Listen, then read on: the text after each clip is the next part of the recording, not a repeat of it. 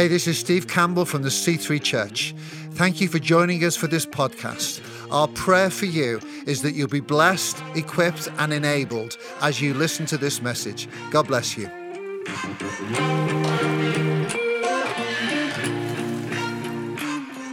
Well, right now, we are joined by Colchester, Bury St Edmunds, and online. So welcome to all of you people who are watching in our locations.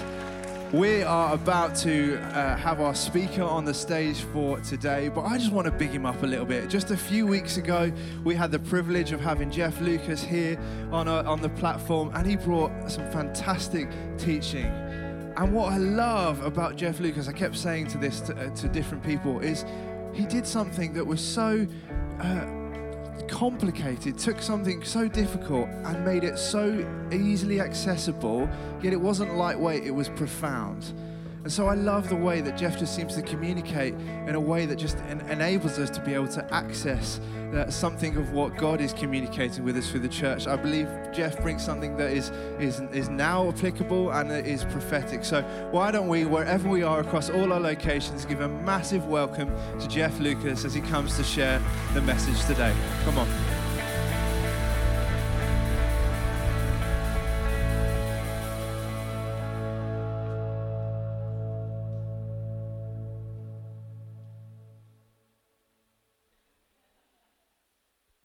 Let's try turning it on, shall we? Let's do that again. I'll just come up again. Could you clap again?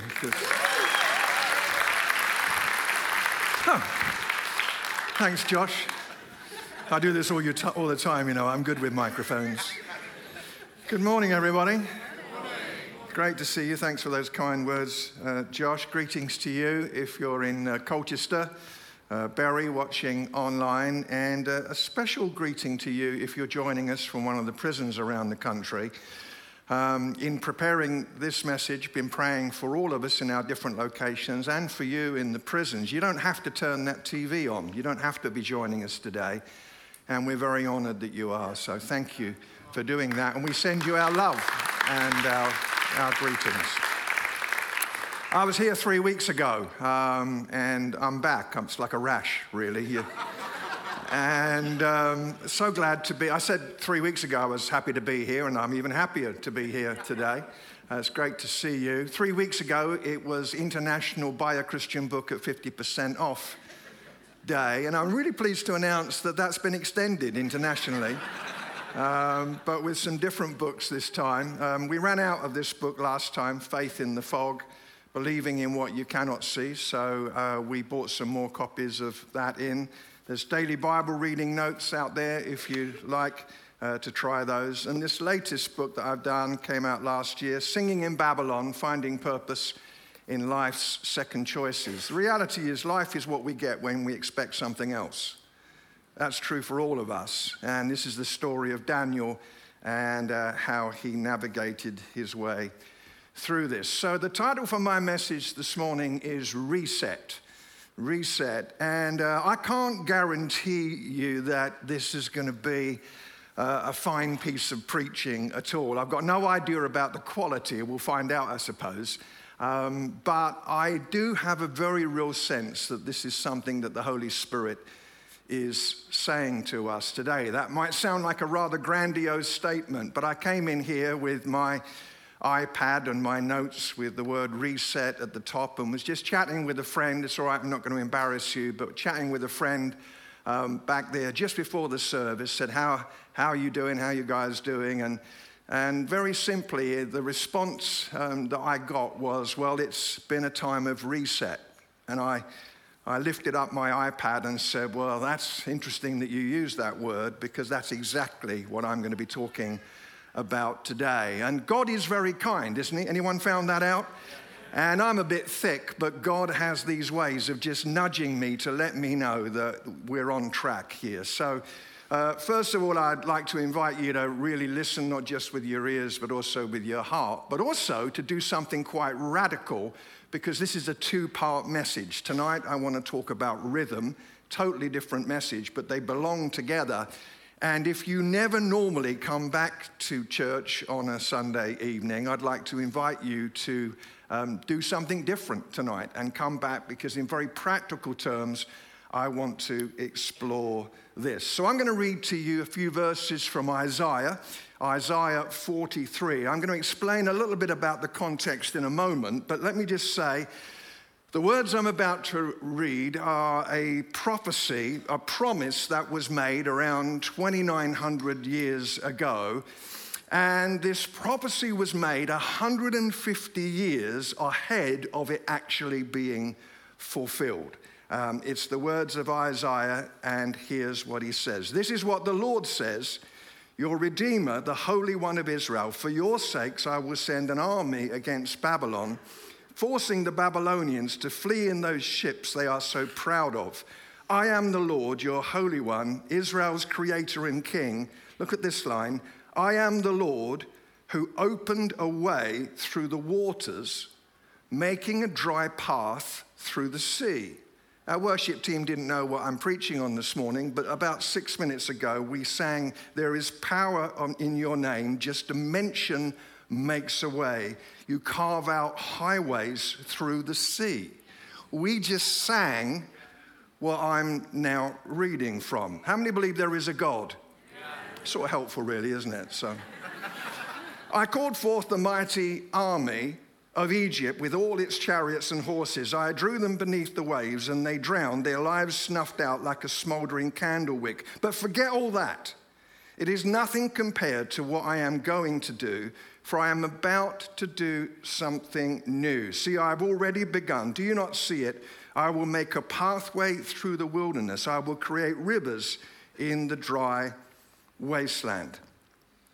Ever since computers came into common use, I've had problems with them, quite frankly. It's always been an issue. Years ago, I had an IBM Pentium Beelzebub 666 megahertz computer, and I formatted the hard drive by mistake. Now, for those of you that don't know what that means, in its old language, but formatting your hard drive is basically this. You take the top of your head off, you remove your brain, you throw it away, and you put the top of your head back on. It's as radical as that. In fact, the computer was rather surprised. The computer said, "Are you sure?" And my finger hovered momentarily over the Y, and I pressed Y, and poof, everything was gone. And I'd like to tell you, ladies and gentlemen, that I stood there and said, well, the Lord has given, and the Lord has taken away. Blessed be the name of the Lord. But actually, you could hear the screaming in Jupiter. It was horrendous. More recently, I was having problems with my computer. I won't name it, my computer, my laptop, but I like a piece of fruit as a logo. And I didn't want to go into the Mac store and talk to one of those 9-year-old geniuses. You know what I'm talking about. But we had a friend staying at our house, and he's not very computer literate. His computer is so old, it is being driven by 4 donkeys walking in a circle. And I'm really getting frustrated. And my friend, he who knows nothing, he said, why don't you just power down and power back up again? And I said, away with you, feed your donkeys. This is, I said, do you mean reboot? And he said, no, reboot's an old word, it's reset. And he's quite wrong about that, but that's not important right now. And I obediently tapped the keys, I powered down, I reset. I discovered that computers get fatigued because they've got too many windows open, and hallelujah, because 3 minutes later, my laptop was clothed and in its right mind. I had reset, rebooted, restarted. And I believe with all my heart, actually, that for many of us today, it's time for a reset, a reboot. And I'd like us to look closely at this reset moment in the Bible, in the book of Isaiah. Now, let's get a bit of background here. 2,800 years ago, God's covenant people, Israel, were were really messing up. They were rebelling against God. And God raised up a prophet called Isaiah. And there's 66 chapters of his prophecy in the Old Testament. And the first 39 chapters of the book, you can summarize it all in one sentence. Here comes the judge. That's what Isaiah was saying in the first 39 chapters. But then in the 40th chapter, everything changes gear. Last week, Steve preached powerfully on ultimate hope. If you haven't heard it, it's available online. And suddenly, in chapter 40, a new season begins, a season of hopefulness. Isaiah begins to prophesy about a better time to come. He gave that prophecy. 80 years later, the judgment time came. Isaiah had died by that time. He never saw the fulfillment of his prophecy. The Babylonian, strongest power in the world at that time, came against Jerusalem. Jerusalem was under siege for many months. It was plundered. And then many of the people were taken away into exile, into Babylon, away from the promised land that God had given them, away from the feasts and festivals that reminded them of the validity of their faith. And not only were they dislocated by this judgment, but the very fact that the Babylonians won spiritually affected them, because back in those days, the winner had the winning God. If I beat you, it's because my God was stronger than yours. And so there was spiritual confusion among the people, as well as captivity. And 70 more years pass. And then this season of hope begins that had been promised 150 years earlier. Now let's put that into context. Here we are in 2023. It's a bit like someone prophesying in 1873. You don't have to do the math, I've already done it, triple checked 150 years ago.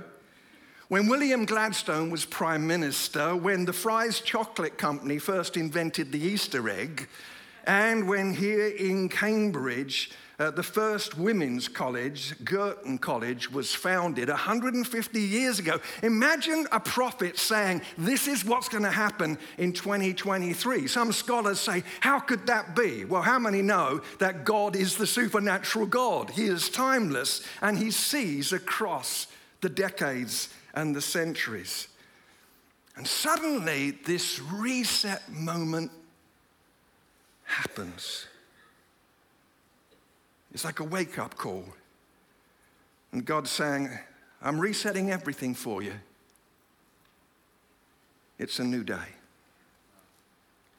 So what's all of this got to do with us? What can we learn from this as we share this next 3.5 hours together? 13 minutes and 14 seconds. First of all, our settings are shaped by our season. Our settings are shaped by our season. Israel had gone through seasons. Earlier in their history, they'd spent 400 years as slaves in Egypt. Then came the exile, 70 years. Some of these people had been born in exile. They'd lived and died in exile. They didn't know anything else. And so they tended to think like slaves and like exiles. And then suddenly God says, I'm sending an army against Babylon. It's all changing. There are times and seasons. In Ephesians chapter 6 and verse 13, it says, stand firm on the evil day.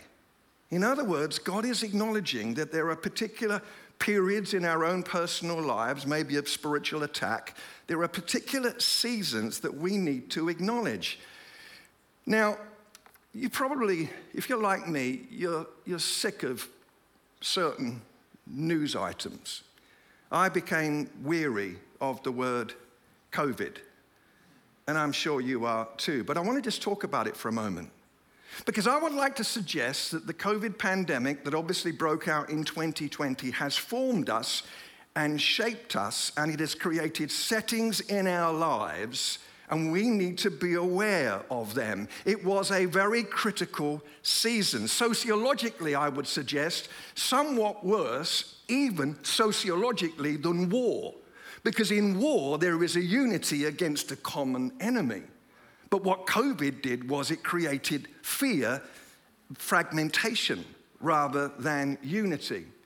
And this week, in preparing for this message, I've been doing some research into the long-term effects, not physiologically, but socially, from COVID. 50% of doctors, nurses, and emergency responders say that they are now suffering acute traumatic stress, depression, anxiety, alcohol abuse, and insomnia.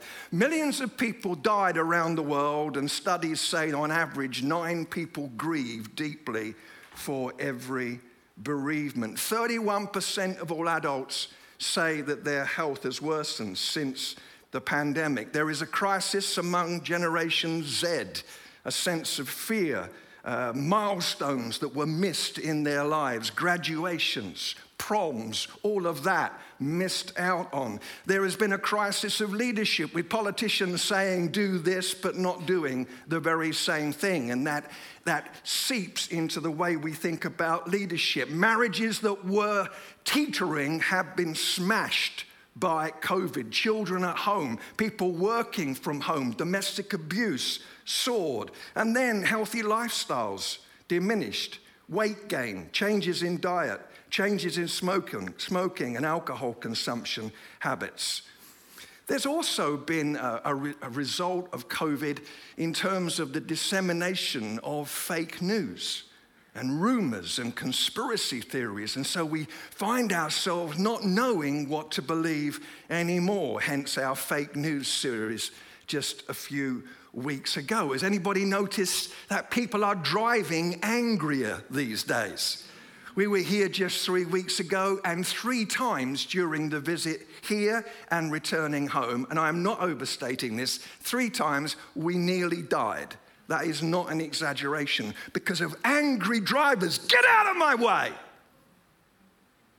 And it feels like we've been squeezed into a shape. And Romans 12:1 says, don't conform to this pattern of this world, but be transformed by the renewing of your mind. I don't think that's just about morality. It's about worldview. It's about hope. It's about peace. Ladies and gentlemen, we are shaped by our season. But God, the Holy Spirit, wants to reset and reshape us. Secondly, cruise control isn't a setting for disciples. How many of you got cruise control on your car? Raise your hand. How many of you never raise your hand, whatever the question? Well done. Healing in the house. I love cruise control, but the trouble with cruise control is if you're not careful, you can not be fully attentive while driving. I've asked Kay permission to share this brief story with you, and reluctantly she has given permission. Kay and I, when we were dating, so many years ago, we were driving along the road together, possibly to Queen Victoria's coronation, and we had a big Jesus is alive sticker on the back of our car, and lots of fishes, Christian, it looked like a mobile aquarium, our Austin. And I'm really, I don't think I've ever said this in public before, but we were pulled over by the police.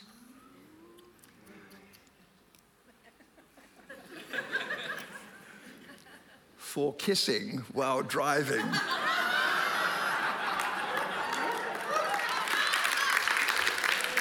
Oh yeah, baby.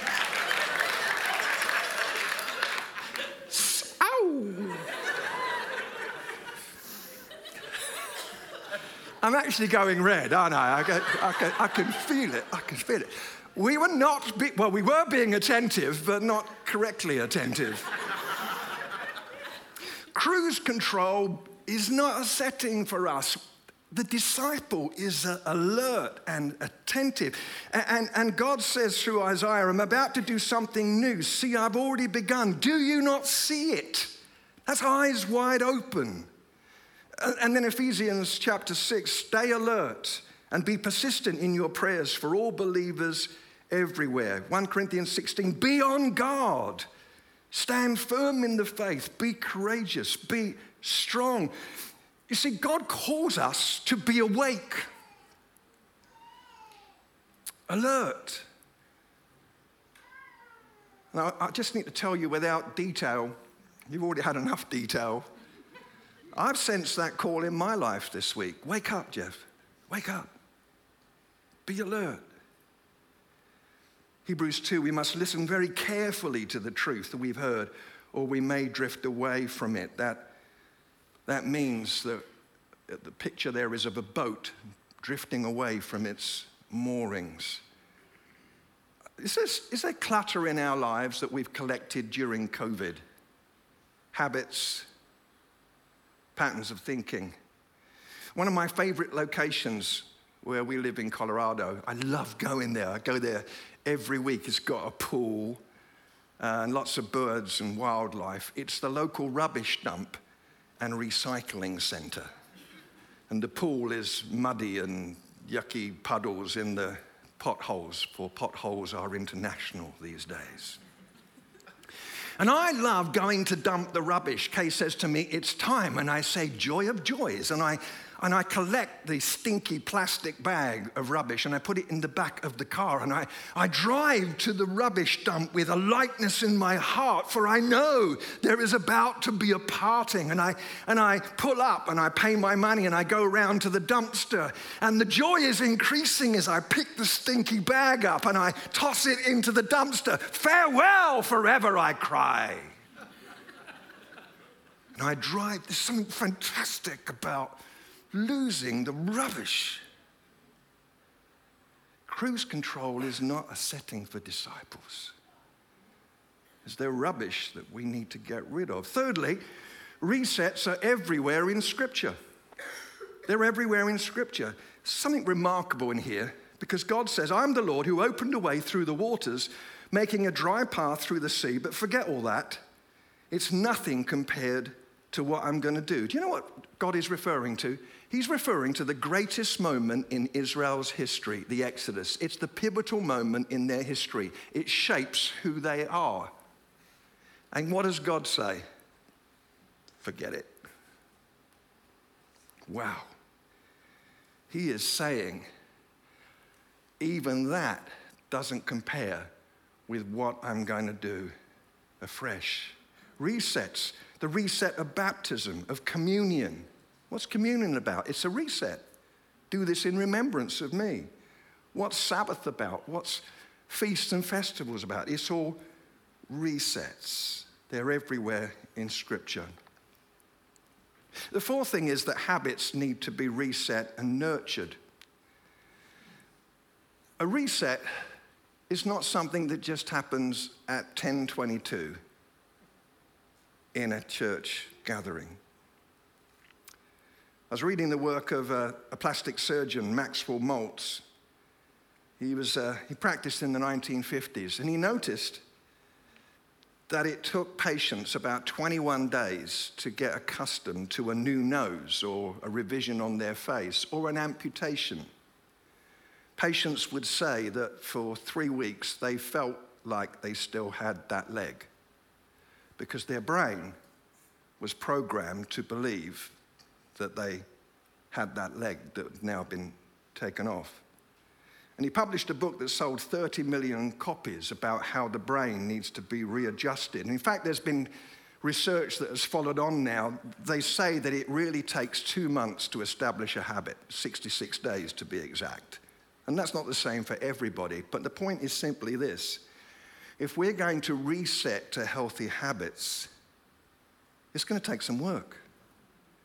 How many of you are like me? I say, I am going on a diet. I have purchased MyFitnessPal, premium edition. But it takes work. Eugene Peterson said the kingdom of self is heavily defended. It's hard for us to change. And some of us might be saying, well, that sounds like a lot of effort. Dallas Willard, the late, great Dallas Willard, said grace is opposed to earning, not effort. We don't earn our salvation, but we do work it out with the Holy Spirit helping us. What habits need to be reestablished in marriage, in friendship, in health, in church, as we celebrate today the vision offering? What renewed habits of giving need to be established? Attendance, again, greetings watching online. And some of you are saying, you said this 3 weeks ago, Jeff. I know, I'm saying it again. Let us consider how we may spur one another on towards love and good deeds, not giving up meeting together as some are in the habit of doing, Hebrews 10. What habits need to be reestablished? Well, the last thing is this, and that is when it comes to reset, we reset to God himself. If you look at this passage carefully, God's all over it. I am the Lord, your Holy One, Israel's creator and king. I'm about to do something new. I am the Lord, and there is no other Savior. Ladies and gentlemen, this is not just about you and me rebuilding some good habits. This is about coming to God himself. The Jews have a beautiful word for the word repentance, as we translate it. It is teshuvah. And teshuvah literally means homecoming. When we come to God, we come home. We come home to self, as we are meant to be. We come home to God. We come home. And again, we sang here earlier, I know I'm not alone, I am home. Home. And that's really the heartbeat of reset, coming home afresh to God and saying, where is my thinking needing to be shaped and renewed? And lest we feel overwhelmed by endless oughts and shoulds and musts and coulds, which that's exhausting, let's remind ourselves today that the Holy Spirit is our helper. We're not alone in all of this. Listen to these words from Philippians. Work hard to show the results of your salvation, obeying God with deep reverence and fear. Wow, that sounds pretty heavy. And then the very next verse, for God is working in you, giving you the desire and the power to do what pleases him. Reset. As I close, I'd like to share with you the words of the Methodist covenant. Our Methodist friends pray this once a year. It is a reset prayer. I am not asking us to pray it together because some things should only be said when they've been carefully considered. I wonder, Steve and Angie, if we could have the prayer on the website this week, if that's possible, or somewhere on social media so that people can refer to it. But what powerful words of reset these are. I want to read them to us, ask the Holy Spirit to root the heartbeat of them in us. I am no longer my own but yours. Put me to what you will, rank me with whom you will. Put me to doing, put me to suffering. Let me be employed for you or laid aside for you, exalted for you or brought low for you. Let me be full. Let me be empty.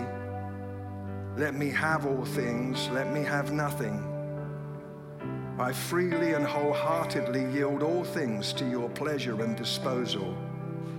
And now, glorious and blessed God, Father, Son, and Holy Spirit, you are mine and I am yours, so be it.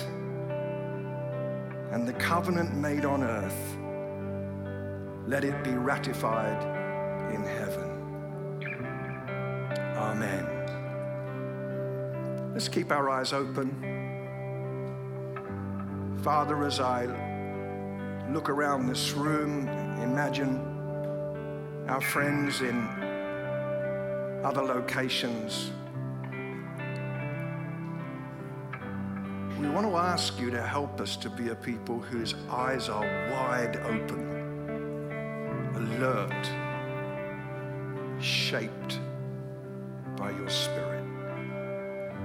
So as we reflect on these things, enable us with the promised power of God. We agree together in Jesus' name. Amen.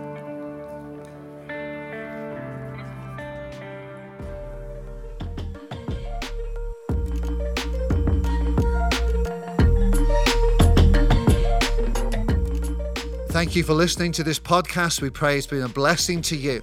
Why not share it with your friends and family through social media? If you're not on the regular podcast list, then why don't you subscribe? Thank you especially to those that give. If you want to give to this ministry, you can go to our website, thec3.uk/giving, and get involved. God bless you.